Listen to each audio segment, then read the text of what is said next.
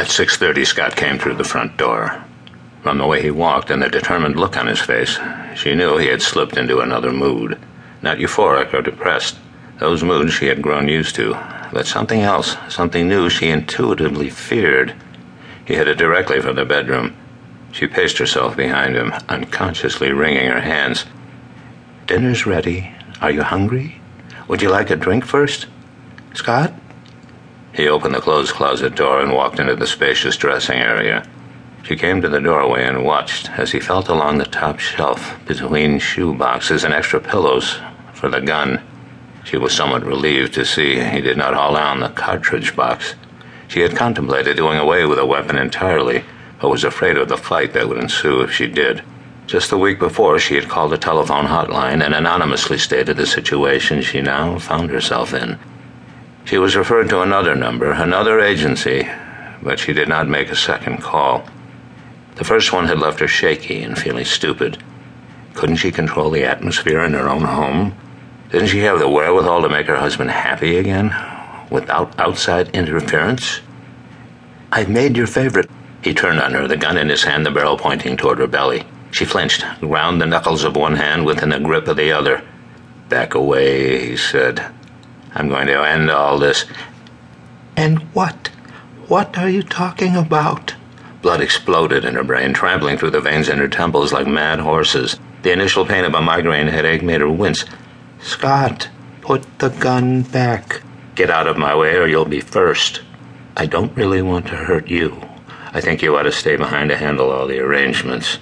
It's not in your blood." He pushed past her and left the bedroom, leaving Kay to trail him. Not in her blood? What could he mean? What arrangements? He paused to look around the living room, the vacuumed silver gray carpet, the sofa and easy chair a soft shade of mauve, the ancient pillows plump just so, the paintings they had picked out together for the walls. She came to his side, her eyes pleading with him, praying he would listen. "Scott, what do you mean, not in my—" He moved away from her as if he hadn't heard, moved purposely down the hallway to the back of the house, toward the den, where the children played. Now panic caused clarion bells to gong and clang in Kay's head. Gabriel? Stevie? No. "Wait, Scott. Stop." She hurried behind him, hands outstretched. He stepped into the den and strode directly to where the boys sat together on the carpet, gaily colored blocks scattered about their feet. They looked up, interested in the gun in their father's hand. Was it a toy for them? Stevie started to rise to his feet, and Scott pushed him down again. He put up the palm of his free hand in a gesture of stay. He turned to point the gun at Kay. "Don't come any closer." "What do you want, Scott? Please don't scare the boys this way. Let's go back to the bedroom and talk about it. Let's try to—" "Too late for talk, Kay. Too late for everything. I have to do this, don't you see? I have to. It has to end here, with me." He gestured at the children with his gun hand. "And with them."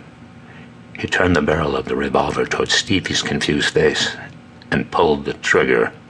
Brain matter spread over and stained the carpet with streaks of red. Stevie fell backwards to the floor with a thump. Baby.